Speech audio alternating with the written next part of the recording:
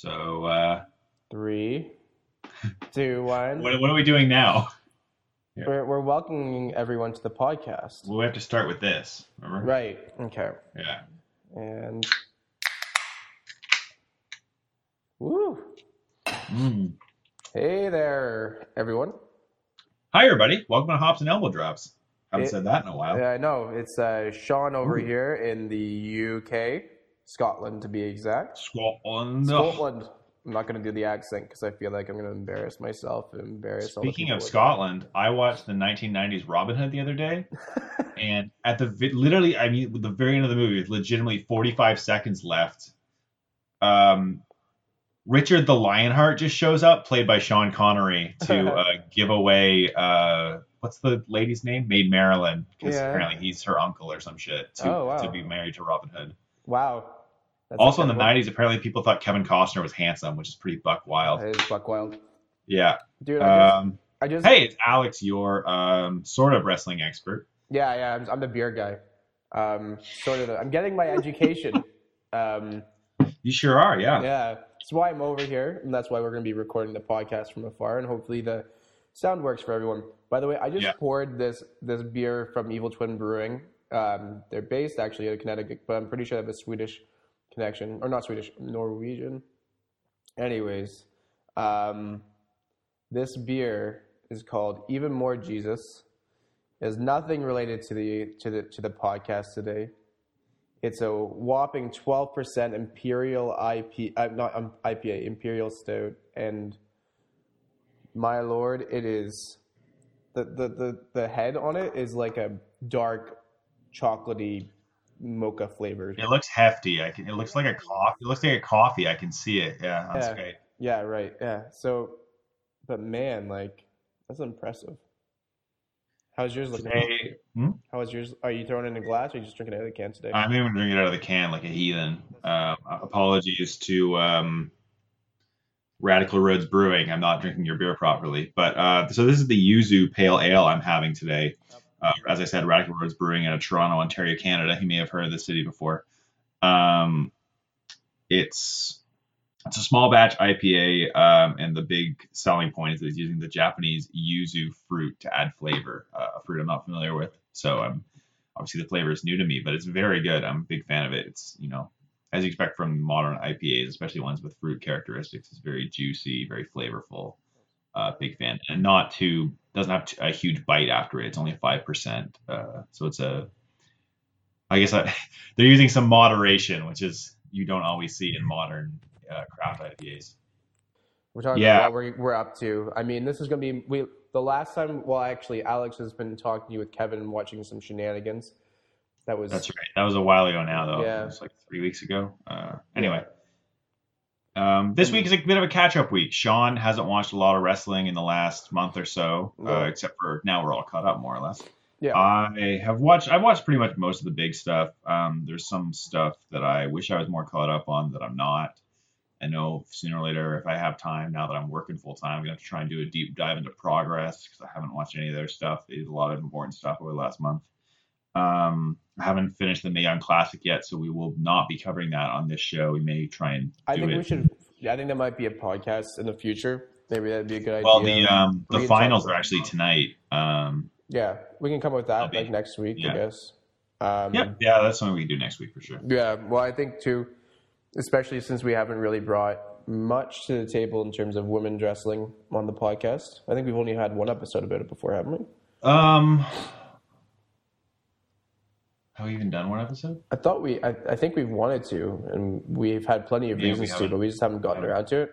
Yeah, we've tried a few times, and I know when we do we've done full show reviews where we talk about women's matches. Yeah. But we haven't done a show just on women's wrestling. We're going to talk about women's match today, actually. What I believe maybe the best women's match in WWE history. That's true. Though that's a controversial statement, I'm sure. Yeah. Yeah, that's true. But let's let's get into it. Yeah. So we're going to talk about what matches are we going to talk about. For sure. I guess I'll give the overview of the matches, and with each match, we got a little bit of news to talk about and just give opinions on what's happening. So much has happened in the last while. So we talk about 6 matches today. First up is going to be the main event of SummerSlam, the 4-way between the 4 big lads, Brock, Braun, Samoa Joe, and Roman Reigns. We're going to talk about what I believe is the best match on NXT TakeOver Brooklyn 3, Asuka versus Ember Moon. From the G1, we're going to go back to the end of the G1, talk about Evil versus Okada, Okada versus Omega, and the G1 final, Omega versus Naito. And as well, we're going to touch on very shortly at the end the indie match from Down Under that's been getting a little bit of buzz. Will Ospreay versus Mikey Eagles. Or is it Robbie Eagles? It's Robbie Eagles. Robbie Eagles. Sorry, Robbie. Yeah, so let's get into it. Starting at the top, the SummerSlam 4-way. So this is probably the first wrestling match you've watched in like 2 weeks or more. Yeah, well, I mean, like More other like a than month, that little was the only wrestling match I have. But we have also watched, in some connection to the aftermath of this, the Cena versus Roman Reigns. Oh, you'd seen the promo, yeah. Promo, But this was yeah, this would have been the first match you'd seen since you went. No, it is. Yeah, Okay, no, it yeah. is. So, lead us in. What did you think? It was fantastic. You got 4 big boys making in the ring. Roman being the smallest, in a sense. I think Joe's shorter, Joe's shorter, yeah. But I mean, like, in terms of just, you don't think of Roman as a big boy the way Samoa Joe is authentically a big lad. Exactly. And by the way, sorry for the sniffles, anyone. I've been sick a little bit lately. But yeah, no, that match going into it, I was excited for it anyways. It's what WWE does well with just the big boys going at it. I mean, it doesn't do it in the same way that the indies do it, where those big boys can fly usually in the indies. Mm-hmm. But I mean, we got some really good talent in the ring, probably with Braun sort of being the exception, because he's improving a lot, but he's still not the top, like anywhere near the top in the terms of wrestling skill. Yes, just in terms of pure in-ring skill, I agree. Yeah, 3 of the 4 of those guys were probably in the top 20 wrestlers in the company, I would say. Yeah, I'd say so. As long as they're motivated and have the right guy in front of them, absolutely. Yeah, exactly. And you got Braun in there, and he took over that match too. So, well, that's something actually that's very interesting to point out in a match where the other 3 guys are more experienced and arguably more established. Although this year has been about establishing Braun Strowman. It was a match designed to make him look like a star. I think it's unquestionable that it succeeded, and well, that's what those guys. It seems impossible, right? But the Braun Strowman hype train is just getting bigger and bigger. Yeah, I mean, like, if Braun, the only thing about that train that would make it even better is if Braun was able to get some sort of superpower where he'd be able to make ghost trains. That would be helpful. Actually, Rick and Morty reference. I got it. Being topical right now. That episode is very, that was like a month ago. I know. I just watched all of those episodes recently. Actually, the most recent one is Pickle Rick, isn't it? I think there must have been a new one since then. No, I think just Pickle Rick's last week, isn't it? Nah, dude, because I watched it back when I had internet, and that was first time. It was 2 weeks ago. Anyways, actually, if this match had one more wrestler in it, it would be Pickle Rick. Oh my goodness. No, he would kill them all. It's not even a fair fight. Absolutely. But anyways, so yeah, no, it's actually really interesting to see the 3 of those guys in a sense giving a push for Braun going forward. I mean, they would have to do it anyways if they didn't want to, but I have a feeling that they're okay with it just because Braun's a workable guy. He seems like he's agreeable and he's willing to learn. So yeah, honestly, the Braun Strowman thing is incredible to watch, especially since I haven't really been watching Raw for some time. I haven't watched a full episode of Raw or even more than just a 5-10 minute clip, except for the John Cena Roman Reigns segment in 6 months or so. Yeah. But Braun, the way he's catching fire is incredible. He's regularly the most entertaining thing on any of that kind of programming. It's very interesting to me that he is being allowed to do the things that he's doing when it makes me think of the way they tried to push Roman Reigns and they did it. They wouldn't build Roman like this, even though Like it's clear they know how to build. I guess it's the difference of building a guy who's a monster and building a guy who's supposed to be John Cena, you know. Well, But yeah. I mean, like the thing is, like they can. They don't have to do a lot behind Braun to make him something everyone wants to kind of. That everyone's okay with seeing, right? I mean, well, but if you think about it, they did do a lot, and I think if they hadn't done all the stuff they did, he wouldn't be as over as he is. Like, well, I think that was by accident, to be honest, by them. I mean, they didn't mean to. Probably they didn't throw Braun into I mean, the Wyatt group just to build him up in the end. I think they just saw that they've. oh no, he was definitely meant to be the star. Oh, Like, really? they were gonna do him versus Brock at WrestleMania, the WrestleMania after he debuted, like 2 years ago. Oh, right, that's true. It's been that long Which since would have been a Braun's disaster. around. He could barely wrestle back then. What? I never realized that Braun had actually been around for upwards of 2 years now. Yeah, because he debuted the first SummerSlam I started watching wrestling. Right. So that would have been I in totally 2015. I just forgot about it. Yeah, actually, the Raw after SummerSlam would be his 2-year anniversary with the company. And yeah, the strides he's made have been incredible. This has been the year of Braun Strowman. Like, to be honest, the beer that I'm having right now, Yeah. if Braun drank it, he could just pound it back. He could pound it back, absolutely. It's a fucking, yeah. But I've had like 3 sips, and I've been sick for the last 4 days, and I'm already starting to feel it. Yeah. It's 12%. It tastes really nice, though. That's good. Like Braun's, it kind of grows on you like Braun's wrestling. That's a yeah, just a quick summary of that match. Sorry, I got rambling. All 4 big lads going. No, we're going all over the place. All 4 big lads going at it. Big spot where Braun puts Brock through 2 announce tables and dumps the third one on top of him. Brock taking it on the stretcher. Yeah, that was super believable. Brock being put out by that table. Yeah. But anyways, that's the kind of thing I mean when I say they're going all out with it. Yeah. Well, that's the thing. They save that for big moments. Braun all these awesome spots, and it's clearly working. So they should just keep doing it. You know, like think of all the stuff he's got to do. You got to do that the thing that really got him over at first when he did that crazy stuff to Roman, right? Yeah. And with the ambulance. And then wait, so is it Braun's career has been built on top of just beating the shit out of Roman Reigns and James Ellsworth? 100%. Forget James Ellsworth. It was like he got big originally from squashing jobbers, it's true, but him destroying Roman is what made him.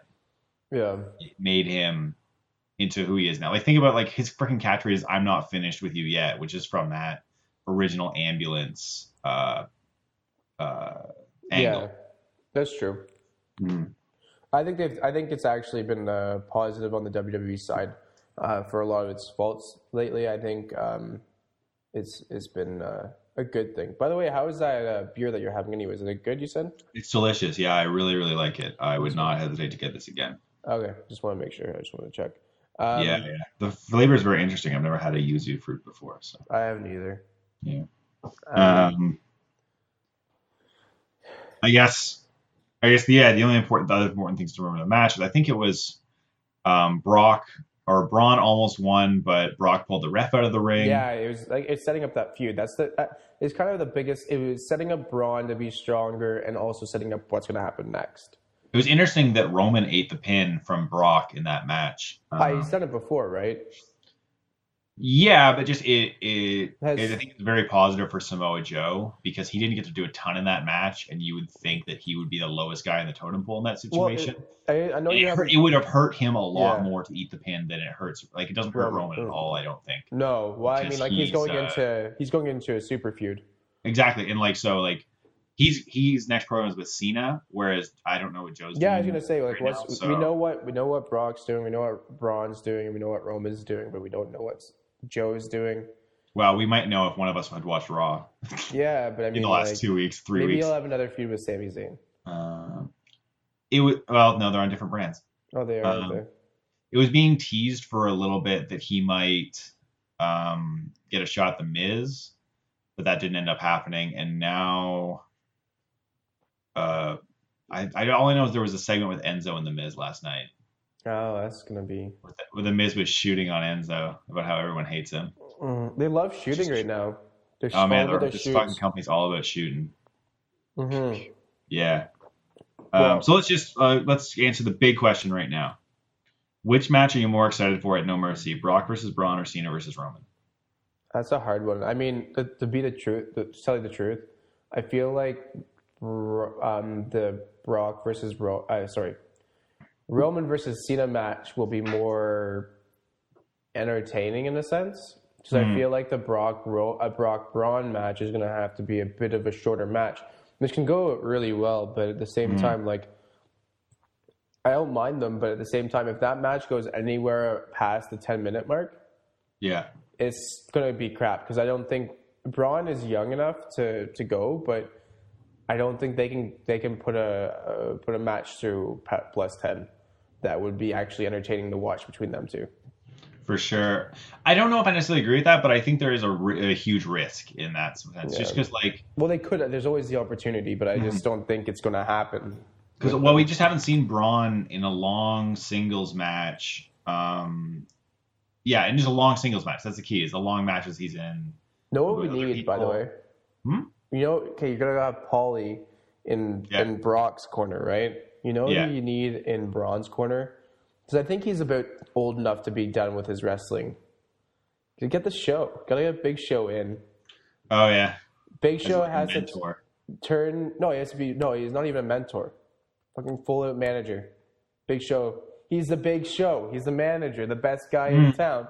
He can work it, even though he wouldn't be able to because he'd be like, I'm Big Show. And then you have to build up to... And you do Akira Tozawa versus Braun Strowman feud, which leads to Big Show versus Titus O'Neil in a tuxedo match. Yes. At WrestleMania. Yeah. No, but I think actually it'd be very entertaining to have Big Show in Braun's corner. I think they haven't had the opportunity to actually legit have two massive dudes be in the same kind of like manager it would be interesting. wrestler feud situation, and I think they could do it because they had those matches that they were playing on. They're doing dark shows and stuff like that, right? Dark matches. Well, Big Show and Braun, and then they fought on TV. They fought on Raw the other day, and he pretty much retired. Well, not retired. I think Big Show's going to get a retirement match at WrestleMania this year. Yeah, you can get the Shaq match. They're going to give him something this year. No, I just think it'd be actually quite entertaining to. I think Big Show's going to be around the company for a lot longer. I don't think. He might come back in some capacity. Yeah, I think Big Show is just very much so a company wrestler man. Like that's just. He's young enough. He's definitely seems like he's smart enough. He could probably do stuff in the back behind the scenes. He's probably already doing stuff behind the scenes, right? Well, I don't know. He had some interesting things to say in his interview with Jericho about how like he doesn't really like dealing with the backstage shit. Like he finds it's just too political for him, and like I guess he doesn't mind calling out that like so many of the storylines on Raw are bullshit, and like. Right. Okay. Maybe not. Never mind. So yeah, I don't know. I don't think he likes to play the game. Right. I guess, and they don't like just bring you in if you haven't played the game. Well, I mean, he could get a job if he wanted to as like an agent or something. I just don't know that he's interested in that. Yeah, that's true. And he's been around for long enough as a big enough star that he doesn't have to if he doesn't want to, right?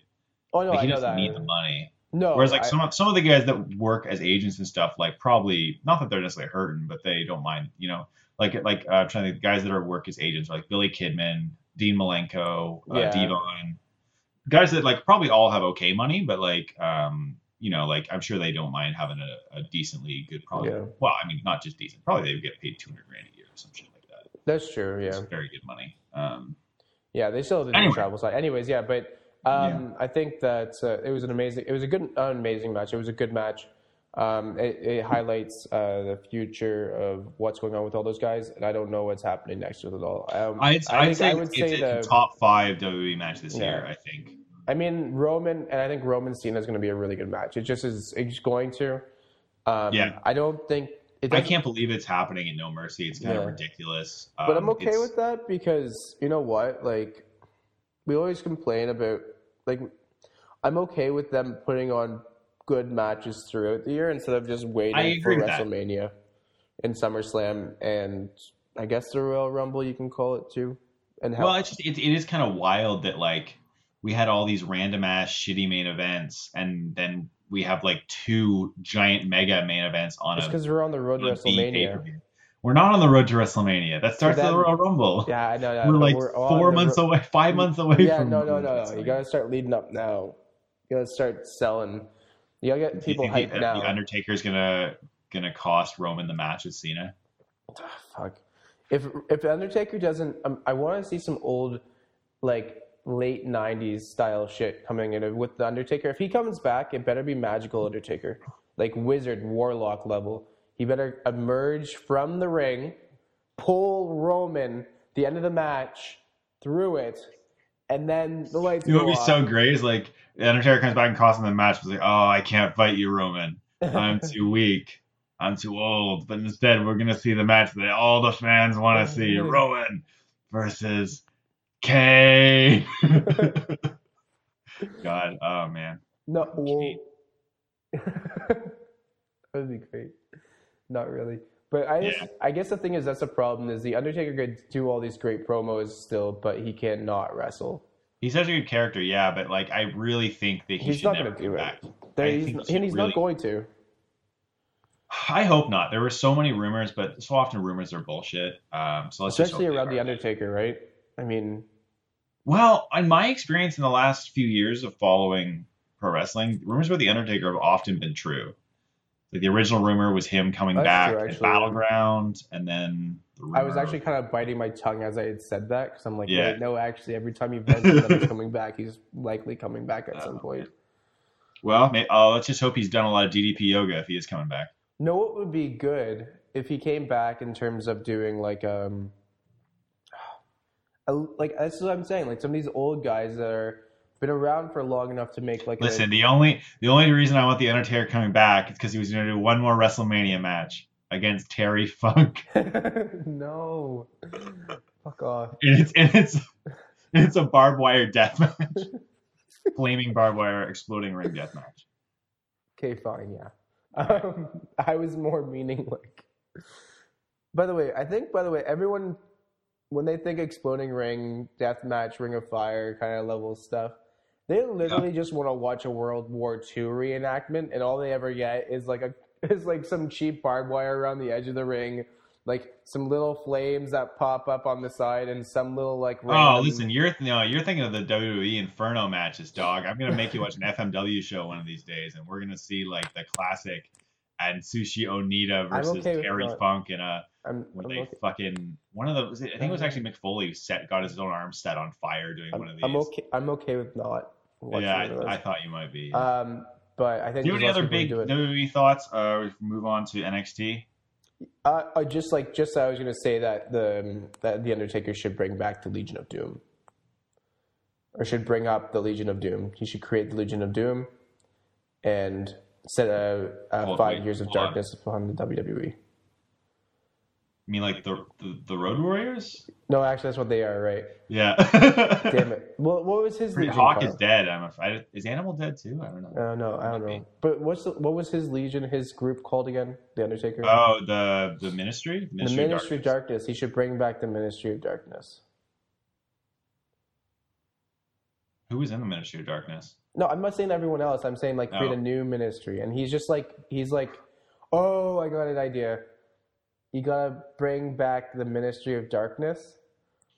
Do you think if Finn hadn't gotten hurt, that he would have retired the Undertaker? Yeah, potentially. That could have been. That would have been. I think that would have been a lot better. I mean, although like no one was gonna have a good match with him, he was like so done. On the sillier side, by the way. Yeah. Let me finish my thought about the Ministry of Darkness. The Ministry of Darkness. Go for it. You want to know who the Undertaker would partner up with for that? Who? Some of the best ministers in the WWE. They have the power of positivity on their side. All right. It's a new day. New Day goes to the Ministry of Darkness. Good shit. And they've like totally changed sides, but they're like the cackling, like, oh, you got the New Day, who's like that. You know, like in every good movie, there's always those like cackling buffoons who are sort of like on the evil side. who are always doing like the dirty work for like the big top guys. Oh yeah, absolutely. The hyenas in the Lion King. Yeah, exactly. New Day does that stuff. You have the Undertaker, and then you have who would be a good actual fighter person for the Undertaker because he can't fight. Lars. What's his name? No, I don't need a no namer. I need someone to. How about Eric Rowan? There we go. We're good. That's good. Jesus Christ. Anyways, let's get on the other stuff because I'll just write a subgenre novel or whatever you call them. A genre novel? A fan fiction? Fan fiction novel. Right, fan fiction novel. Okay. The Undertaker comes back one day.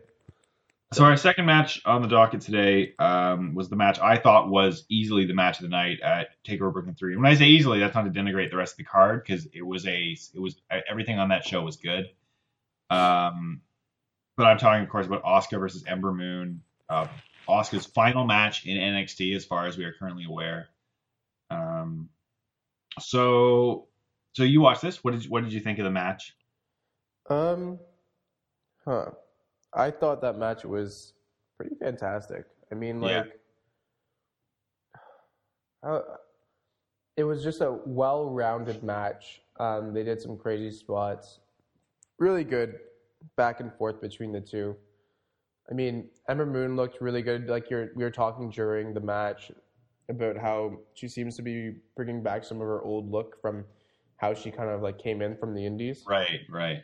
Yeah. And that, I mean, it was a good, as we know now, is like kind of a slow goodbye for Asuka. Mm-hmm. Right? And so there's not much wrong with this match. That, like you said, it's like it's just a well executed match. I mean, it reminds you of just a top level match. I mean, there's lots of them going on right now, which kind of makes it, to me at least, because we just watched a lot of really top level stuff. Mm-hmm. It kind of fits in with everything. Yeah, absolutely. And it doesn't, for me, like it was like watching something sort of like New Japan, but with a little bit more like WWE put into it.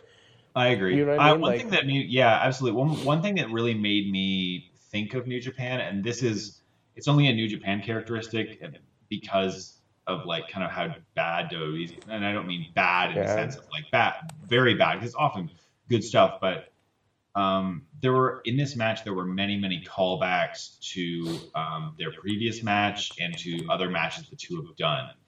Yeah. And it really rewarded you for knowing the storyline and knowing the characters.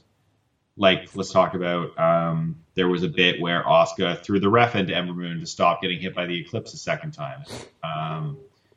But this time the ref stopped her from winning by pulling in tights. Yeah. No one has ever kicked out of the Eclipse before, and they sold that as like, oh my God, Ember is going to win, and then Asuka kicked out, first time ever. Yeah, that doesn't that happens. What I would say is that happens in big, and this is maybe a good step for the WWE on this side, and maybe overall for wrestling at this level in terms of like the popularity wise, is they're protecting a move, not protecting it, but that's they're right. using a move from Ember Moon as if it's something massive from like the male side of wrestling. I thought that was that's a really good point that it just made me think of, is like it was a very protective move, and I mean, there's protective moves on the women's side, but you don't usually have it between two large competitors like that, because I guess most of the new wave of women use submission finishers. That's what I was going to say. That's why I just was thinking of it. I'm like, oh wait, actually, that's maybe the why, and maybe this. And Asuka actually does too, although she can win with strikes as well. Like I remember her match with Nia Jax, she won by just kicking her in the head over and over again. Yeah. Well, you said that? Sorry, I missed the name. Asuka beat Nia Jax by kicking her in the head. Yeah. Well, but her regular finish is her Asuka lock. But yeah, there's not a lot of strike-based women's wrestling that's happening right now. And Ember Moon is sort of that one person, other than that random like one girl who wears a Roman gladiator skirt. Lacey Evans? The MMA fighter one. Oh, Sonya Deville. Yeah. Other than her, they have no one who's technically a brawler, I guess. Yeah, that's kind of true. I think Ember I mean, Moon they've is obviously got a whole bunch more. They just added a whole bunch of more women. I don't know how many of them are signed to yeah. contracts. Well, I But guess I haven't watched her so long that names are losing me right now, and also the 12%er I'm drinking. It's what's her name?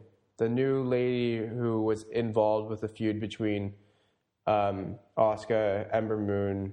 Ruby Riott. Yeah, Ruby Riott. I'm thinking of. Yeah. Does she? What's her style? Because she seems like she should be like kind of technical. She does a lot of fancy grappling stuff. Not quite Zack Sabre Jr. level fancy, but lots of roll ups and. Okay. She makes me think of like a Johnny Gargano type. I think is a fair comp for her. Okay. Oh yeah. Well, I'm just trying to think of anyone else. I mean, and then Nikki. Nikki is. I think she's overall rounded. I think, isn't she? She doesn't do. Yeah, she does a little bit of everything. Her wrestling's very character work based right now. So exactly. She kind of goes for I guess a bit of a hardcore style. You know, they did the no DQ match with Asuka with the trash can and all that shit, which was pretty awesome. But yeah, no. Anyways, I'll get back to the thing because we're running a little bit longer. Yeah. We're not yet, but we're going to be. The match was great. I mean, do you have anything to say about it? Like, I mean, obviously no, it's one of your favorites. This really felt like a classic match. I'm very, very glad that this got to be Asuka's last match, both as champion and in NXT, because she's really been given a lot of so-so stuff to work with over the last while. She got her last two big show title defenses, because she had lots of smaller title defenses on TV that were very good, although they were good for TV matches. They weren't like pay-per-view level. Like even the Nikki Cross match, which I thought was great, was like topping out at around 4 stars, just because it's, especially in NXT, which the crowd is really cooled off there. It's very hard, I feel like, to have a 4+ star match in that arena, just because the crowd is kind of dull these days. But like she had, I believe there was a 4-way with Nikki and the two preppy, the 2 Australian girls, and then she had a 3-way with Nikki and Ruby Riott at the Chicago show. But in the last match with the Moon was good, although because of the false finish, and it was, or the not false, but the cheap finish, it was a little short. Obviously, it was not allowed to be the kind of match this one was. Yeah. They have to go back to last year where she had a number of great matches. The 2 matches with Bayley, of course. The match with Nikki James, we need to rewatch, which I remember being very good. I know some people didn't like the match with Nia as much, but I thought that was a great match. So. Well, Asuka's held this title for longer than anyone has held a title in modern WWE history. Oh, really? Huh. She held it for 520, I believe, 6 days. That's impressive. I never realized. Held the world title longer, I believe, not longer than New Day's record-breaking tag title reign. Time's flown in that time. I mean, geez, like they must. I mean, she's been in the company for roughly 2 years, and she held the title for like a year and 3/4 of that. I mean, I think year and a half. I think Asuka's gonna hopefully do great on the main roster. Yeah. And someone had a really good comment that was like, "Who will?" It was like, "Picture one is who will break Asuka's undefeated streak because she's still never been beaten." Yeah. And the answer, WWE Creative. Yeah, exactly. I don't know what's going to happen to her. I think she should beat everybody for a long time. Like I'm pretty sure she's going to lose to Alexa Bliss. Because you're going to love her. Like if she loses in the next 6 months, there's no way then out. what was the point? No way out. No mercy. Sorry, no. I just love if she loses the next 6 months, what was the point of bringing her up without her losing the title? Well, right? I mean, you have to make that undefeated streak mean something. Yeah. Anyway. So just let's see here. Because you haven't seen any of the Mae Young Classic yet. I've seen almost all the first round. I'm very behind just because I haven't had internet for most of the last 2 weeks. It's looking good so far. I don't know if I don't think we've talked about it at all on the podcast. The matches are here and there. Some of them are pretty good. They bottom out. Like there's some of the first round that's bad. I've heard that nothing else after the first round is bad. It like levels out at like just okay to like good. But the one thing that's great is the presentation is very, very good. I love that real sports style. As you remember, it's very similar to the Cruiserweight Classic, which was given in that simple characters with very simple storylines. They're just in a tournament, got to win the next match, got to make it to the end. Exactly.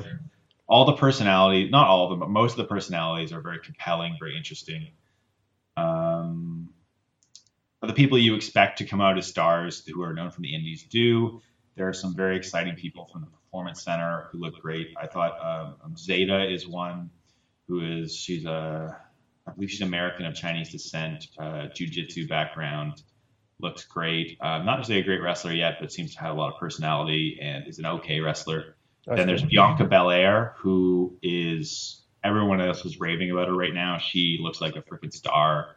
I believe they said she's a former hurdler at University of Texas, something like that. She's a complete Performance Center built wrestler, and she's a credit to that organization because she's a solid wrestler. She's a great personality, great character, very compelling. So you're saying I haven't watched. Apparently has an amazing second round match with Kairi Sane, the former Kairi Hojo, which apparently is really shows how much potential this girl has. So I'm very excited to see her match and see the rest of the tournament. Because I said I'm only about halfway through right now. Right. I don't know. I mean, we could talk about, I guess, Adam Cole or whatever, but I think we should. I've already heard all that stuff. Let's just move on. Yeah. So let's talk about Evil versus Okada. We're jumping to the G1 here. This was night 14 or so, maybe night 16, something like that. Any thoughts on the match itself? I know you didn't realize Evil was going to win going in, so that was a bit of a. Well, I mean, surprise. the thing about this match was it's a showcase of how well Evil's been. I mean, overall in the whole tournament, and how much when we even started watching it, I never realized how much they were going to push Evil. I thought Evil was just sort of a side guy who was stuck in the mid range. Yeah. But then you told me about his situation and how he's been getting a lot more push and how he's not as old as I thought he was and stuff like that. Because I originally thought Evil, just by his character look, was a little bit older. His outfit somewhat reminds me of like a punk version of Rhino sometimes. Sure, yeah. But the thing is, he's a great wrestler. I don't think he's found his own as much as some of the top guys yet. He's getting there. But that match is really, a signal. It was two things. It's the starting of a medium rise of Evil, and which is going to lead to a lot of great, I think, potential in matches and stuff like that. And then Okada's slight tiredness that's evolving. Sure, yeah, that's part of the story where I believe he lost to Evil, tied Suzuki. After winning every match in the whole tournament up to that point, he lost to Evil, tied Suzuki, and lost to Omega in the last three matches. Yeah, I think it's the story of a dominant wrestler who just got too tired down the stretch. And now he's on his way to fight Naito, so... Yes, at Wrestle Kingdom, but first he's going to have to fight Evil, presumably at King of Pro Wrestling in... Right, because he said he would fight him again, right? Wasn't it the whole thing? Yeah, well, they always do a big title defense at King of Pro Wrestling, which is like the third biggest show of the year, and it's usually someone that beat the champ in G1. Well, I think presumably not going to be Omega because they've already had 3 matches this year. No, I think this is a good. The thing is, the whole them having 3 matches this year, I don't think it's going to be Omega as well. And as well, you got the thing is with Evil, you've got him doing. He's not going to win the match. That's the thing. No, of course not. No. I think this is going to be sort of you're building Evil up. Him losing to Okada is not going to do any damage to him. No, absolutely. I think just having him hold his own in that big time title match, especially if it goes 30 or 40 minutes, it will make him. It will elevate him even higher than he's already been elevated. Exactly. Yeah. But it was a great match. I'm having trouble remembering some of the finer details. I just remember that the match overall was really well executed. Like all the it's just G1 was just overall embarrassment of riches. Yeah, I mean, the main story being, of course, Okada getting cocky. Hits 2 Rainmakers, and instead of going for the cover, he's prancing around, ready to hit the third. And Evil counters it and nails him with the STO, his finisher, and wins the match to everyone's joy. The crowd was really behind Evil there. Yeah, I love that. Yeah, the crowd was behind. Everything is Evil. I guess the only other things to talk about in just terms of this match were the big stories of the G1. I guess the dominance of the big stars. Yeah. When it came on the last 2 days of the tournament, the only people that had a chance of advancing to the final were Tanahashi and Naito in the A block, and Omega and Okada in the B block. They built those four guys as the four guys in the company, Yeah. as it should be. But this tournament also built up a new bench. Obviously, we talk about Evil. Juice Robinson also had an incredible Yeah. tournament. Got the shock win over Omega in a match we didn't watch, but the real important thing about this match, he won with a roll up, and he is so overjoyed, excited. He can't believe what he did. His facial selling is incredible. Kenny is just confused. He's like talking to Red Shoes. He's like, wait, no, that didn't just happen. So that's going to be a title defense at Destruction at the end of September in about a week or two. I mean, does that mean for Omega that I'm just trying to get my head around, wrapped around the what am I forgetting his name? Stardust. Cody situation. I thought Cody was in there trying to usurp. Well, I don't know what's going on with that storyline. I don't know if that storyline is being just done by them, like it's their own volition, and like Gato may or may not ever book the match, or if it's all part of some long burn plan. Well, I was just gonna say, like, if wait, sorry, go on. I was gonna say, hopefully the plan isn't for that match to be at Wrestle Kingdom, because we all want that Kenny Kota Ibushi match. Yeah. No, I was just thinking, like, I could see. Well, no, Juice and Cody are in too much of a separate grouping to have any connection. But I could see Cody, potentially, if there's a feud going on at all, messing with the match again a little bit. That'd be interesting. If he could cost Kenny the title. Although that might make Juice look bad when they're trying to build him up as a babyface. Well, I mean, it's not. But the thing is, he's a babyface, and not babyface in peril, but he's like he's a much lower tier than Kenny, absolutely. But what I mean is, like, he's a babyface who him accidentally winning the title. Yeah, sure, is fine. I think maybe he's fine for WWE. Maybe it's not good for New Japan. Yeah, that's just what I'm wondering. Well, I don't know how the Japanese fans will react to that, right? Because like, if Juice wasn't getting the crowd reactions he's getting, then his career would be like, he'd be in trouble, I think. So much of what makes Juice so great right now is how much the crowd is behind him. Yeah. Well, maybe the crowd would. I guess not. I think that he needs a strong win if he's going to win anything. Yeah, and I don't think he should win, but no, I don't think so either. But I wonder what that match would lead to. Like, then would you do the Cody Kenny match at King of Pro Wrestling? I guess they don't do 3-ways, do they? No, they don't. Because that would make for a good match. Is Cody, Kenny, and Juice in a 3-way, because you have it so like. Then Cody and Kenny can be fighting each other, and Juice can pick up the win.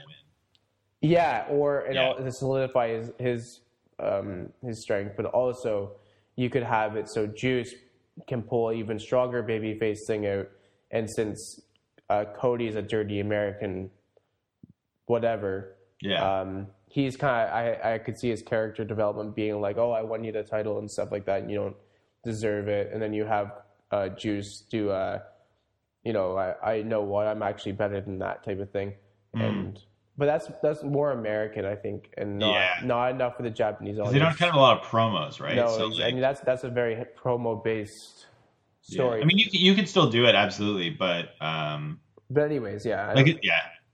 But that's I don't think anywhere else. Let's just a quick summary of the other big storylines I thought there were in the G1.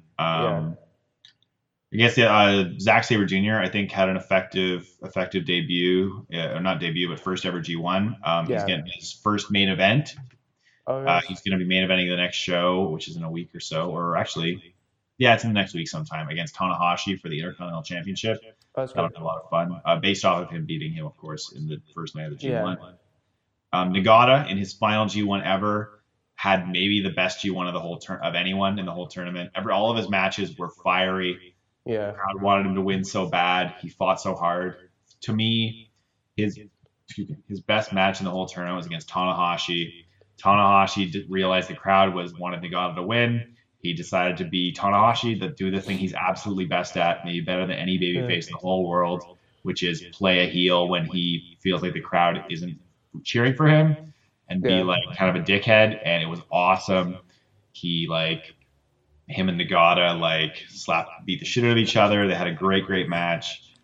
And yeah, it was Nagata is one of those guys that but he doesn't get to do a lot. And obviously, from this point forward, he's not going to get to do much at all. But just to let him have this one last run where everybody really cared about his matches, made it really special, even though he lost all of them. Yeah. I don't mind this as much as I did with Liger when Liger lost all the matches. The only thing I would say is that I get that the reason I don't know why the reason they're doing this is it's more realistic than the old guy getting that one last big run. Yeah. But at the end of the day, everything gets tired eventually. So if they keep doing the old guy doing his last ever run in this tournament thing, they have to eventually. They do have to have a good run, or it's just the same thing every time, and then that's boring, and the people are going to turn on, Yeah, exactly. I mean, they're going to do it at some point. Maybe they just need to get that right old guy. Yeah, and there's people it can be. Well, I mean, a few years down there's a lot of years down the line. Ishii could be too. Although he was never. Ishii was never a huge star the way that any of these other guys were. That's true. He's not even actually that old. He's 40. He's the same age as Tanahashi. He just seems older than he is. Could be Makabe, I guess, but Makabe isn't as good a wrestler as Nagata is. No. You need to choose it right. Anyways, there's not a lot. The only other person that you could see having this happen to again is someone on the level of Tanahashi or Ishii in a sense, right? The fans like both of them, so Ishii's a guy that. Yeah, I don't know. Ishii's an interesting one. Yeah, well, I was gonna say the whole idea is behind giving the old guy a push gimmick is because the fans like them so much that it's willing to get it. Realistically, the fact they didn't do it with Liger means they probably will never do it with anybody because he was the guy, right? Yeah, that's true. One of the most beloved characters in company history, and he could still go. So anyway, let's see here. Okada versus Omega. Omega finally did the big one. He beat Okada. Unfortunately, it was not for the title. It was for a chance to face Naito in the G1 final. So what do we think? Omega finally beats Okada on the third try, presumably earning a title shot somewhere down the line. But it probably won't happen until after Wrestle Kingdom, where Okada may no longer be champion. Do you think Omega is going to get the title? And he already has the. Okay, try to. Oh, sorry. IWGP. Is he going to get the heavyweight title? And if he's going to get it, when is he going to get it? Well, I was just going to say he's already got the American one. And we talked about this a little bit, not on the podcast, but another time, where we were talking about how, are they really even pushing this belt if they're going to do the whole thing of it being an American belt? I don't know. If Kenny has that belt, it's not as big of a. If they're trying to make that belt an actual worthwhile of significance, then it's not as big of a thing, right? But if they it's a big thing because Kenny has it. He has done zero defenses so far, right? I'm talking about if Kenny keeps on to that belt and is defending it and stuff, and goes to the States to work on stuff and different things like that. Yeah. And then if he doesn't fight Okada for the IWPG championship, it's not as big of a thing, but it still is a issue, I guess. I guess it depends whether or not Naito. Whether or not when Naito wins the title at Wrestle Kingdom, right? And I guess we might as well fold in our talk of the Omega versus Naito match into this as well. Yeah. In that both matches very, very good. I have the Okada Omega match rated slightly harder on my slightly higher on my match of the year list. But it didn't get you harder. That's extremely, yeah. Okada Omega they compressed one of their matches into whatever it was, 25 minutes. They went balls out as fast and as hard as they could. Omega Kenny finally got it done. The Omega Naito match was a little bit different. It was still very, very, very good in its own way. A lot of it built on Naito working over the neck after that nasty pile driver where they fell off the table to the floor. Yeah. So much exhaustion. You're always gonna the G1 final is always gonna be like that, where it's two guys who are just beat down from wrestling like every other day for a month. I mean, like maybe that's the thing too. Like these three guys are gonna be tied in together for the next like 6 months, probably. For sure, they are. They're the guys in this company. Tanahashi's there as well, but of course he's the oldest and he's kind of being pushed down the card a little bit. Yeah. Um, Who's the guy who takes his place? well, I mean, Okada's the guy that took his place. Yeah, I'm saying who's like. Well, if you have the top. Oh, three, as those are the four. new top four. Well, yeah, the problem is that Shibata was kind of being groomed for that spot, and he would probably never wrestle again. Yeah. The answer, who takes his place then? If Kota Ibushi wants to commit long term, that spot it belongs to him. Yeah. After that, It's a toss up. He's probably but that makes three guys. Jay White is about to come back to the company, and I think he's in line for a very big push. I don't remember. You haven't even talked to me about him. Yeah, Jay White. He was former Young Boy. He's been doing seasoning. He's been on his his excursion in Ring of Honor for the last year. He's primed to return to the company. Maybe at Wrestle Kingdom sometime in the next probably 6 months or so. He will be back, and like a little bit of he had a winning streak gimmick in Ring of Honor, which you don't just get that at random, right? You get that because you're primed for big things. Everything he's done when New Japan goes to the US, he shows up on their shows occasionally, and he's like scoring pinfalls over more established guys. He's the one in tag matches. He's the one getting the win. Like he's ready for big things down the line, and I would not be surprised to see him getting a mega push when he returns. It's true. Huh. Well, there's lots of questions, but the three guys. I mean, it's hard to say. I think they'll probably. And Tanahashi is. I don't think Tanahashi's going to disappear anytime soon. He's just taking a lesser role. I mean, he's still the second, the number 2 champion of the company right now. See, the thing is as well, I think they would have to do if Okada lost the belt to Naito. I feel like they have to continue that. They have to have a few more matches. Well, Japan doesn't do the automatic rematch thing. I know, but it's just so they might do like Naito could have a rep match with somebody else, and then like they would have obviously they do a couple more rematches, but and in fact next year might be the year where they do Naito versus Okada 3 times, right? Like they did Omega and Okada this year. Because the thing is, it's like because Omega is pretty nasty. But Naito's even nastier in terms of how he's presented as a character. Sure, yeah. Right? I mean, he's going to disrespect that belt if he gets it. He's not going to give a crap about it. Yeah, that's true. You're right. And then you have someone like Okada who's been coveting that belt, who's had that belt for the last, how long? He has held the IWGP Heavyweight title since Wrestle Kingdom 2016. Yeah. So that's all. He's gonna have held it for 2 full years. If he loses at Wrestle Kingdom, he will have held it for 2 years to the day, and he will be the longest reigning champion in history. So what I'm saying is he's gonna be quite upset about the way Naito's treating that belt.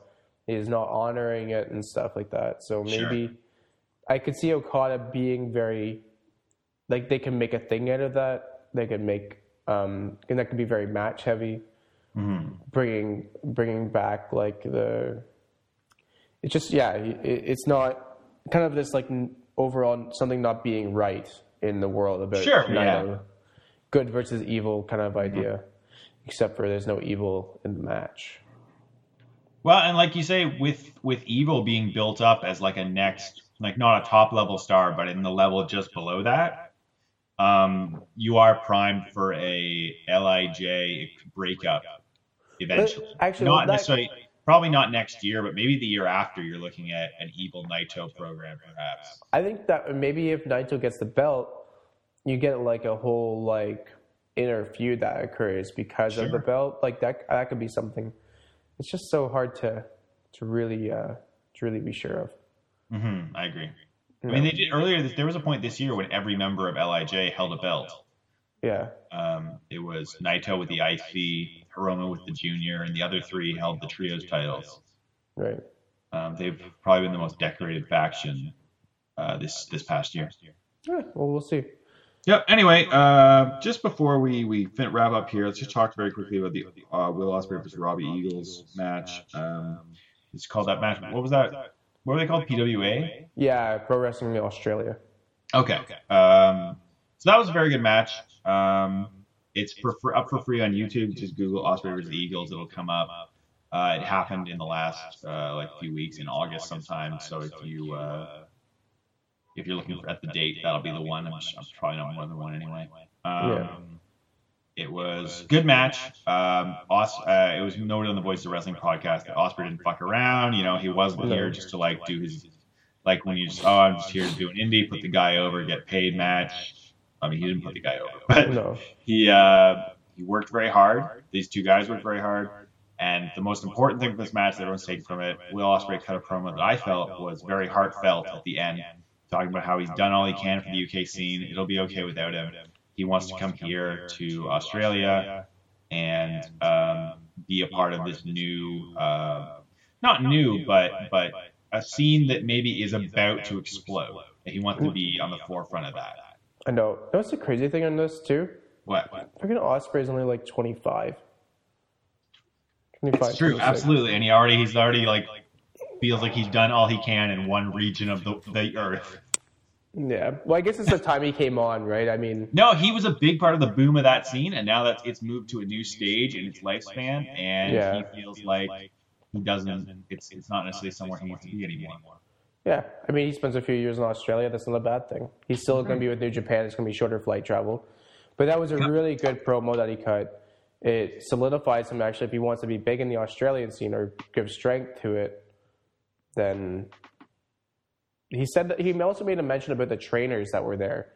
And maybe that was a thing that he was keying on. There were some very good trainers at Pro Wrestling Australia. I think he was making noise that he wants to work with the young talent that's coming up here because he feels like there's a lot of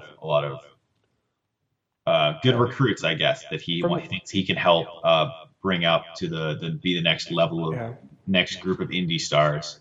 Well, and the thing is too, I remember when I was younger, even that extreme backyard wrestling, but it wasn't just backyard. It was very high flying, technical level of wrestling. I think Australia has been known for a little bit more high flying level stuff that people are interested in. From what maybe that's it, and maybe Ospreay really fits the niche. I mean, the guy who was holding the belt. Guy was Robbie Eagles was doing some pretty crazy moves. He did like a cannonball tope, which I hadn't seen before, which is pretty impressive. He launched himself really far too. Yeah. I could just see that, like, maybe that's the style, and Ospreay fits in as a really good mentor for a lot of them there. And, like, here's the other thing. Like, you're 25 years old. You're not really tied down. You don't have a house. You don't have kids. I mean, he has a girlfriend, but his girlfriend's family is from there. That's what I say, actually. That's one thing that I was thinking in my head. Like, if his girlfriend's family, it might be something to do with Australia and his girlfriend living there, that he must just move there. Well, his girlfriend, she grew up in Australia, but she's from the UK, and she lived in the UK for a long time. But anyway, it's like, you could just, like, you're just going to, I'm going to move to Australia and live there for 3 years because I know I have good work there, and, like, it's... You know, it's like, why wouldn't you? Like, that's the nice place to live. It's a cool, especially if you're doing it for a few years, right? It's like, oh, I'm 25. I can spend a few years living in Australia because I feel like it. Oh, wait, maybe you won't be able to. There's actually a scheme in the visa stuff. It's called the youth mobility visas, and there's quite a bit of countries that do them. Yeah. That's what. And the funny thing is, I don't think you can actually get into somewhere through professional, like, sports. So wrestling, I don't think could work. But technically, you can get on these things for like 2 years at a time. But in Australia, if you want to do it for 2 years, you have to work a month at a farm doing farm work. 1 month? That's not that bad. No, I know. But the thing is, if you want to stay for 2 years, you have to do a month of farm work. It's hilarious. I think Will can handle that. He's very strong. Yeah, but I just always find it funny. Like, it is weird. Yeah, it comes from a very, I feel like, old school Christian mentality, you know, that's about like I don't think it's old school Christian. It's like I think it is like, you know, it's like, listen, if you want to have good things, you have to suffer. That's how life works. I was thinking more that Australia is really bad with taking in immigrants, and if they can get people from the Commonwealth to do some farm labor for them for a month at a time, because so many people want to go there and stay there, do their 2 years abroad in Australia, they don't mind doing a month of basically unpaid labor. Hmm. Then they they have lots of farmland there. Usually they pay room and board, right? Yeah, I'm guessing that's what gets paid for. But anyways, I don't think he's going to get that. I think he's going to get an actual visa, but we don't know that. That's his personal stuff. But I think So when it comes to the Australian scene, there are a couple members of it, Jonah Rock and another gentleman whose name I forget, who are going to be doing or have done at this point BOLA this year. It's passed already. And anyone wants to watch it can see it in 6 months because that's how long it takes for them to fucking publish DVDs and ship them out. Yeah. PWG, living in 2005. Yeah. Christ. But that's what makes them who they are, though. So. Yeah, I mean, I guess I don't know. I think they could still be PWG if they like had a live stream of their shows. I don't think that would hurt them.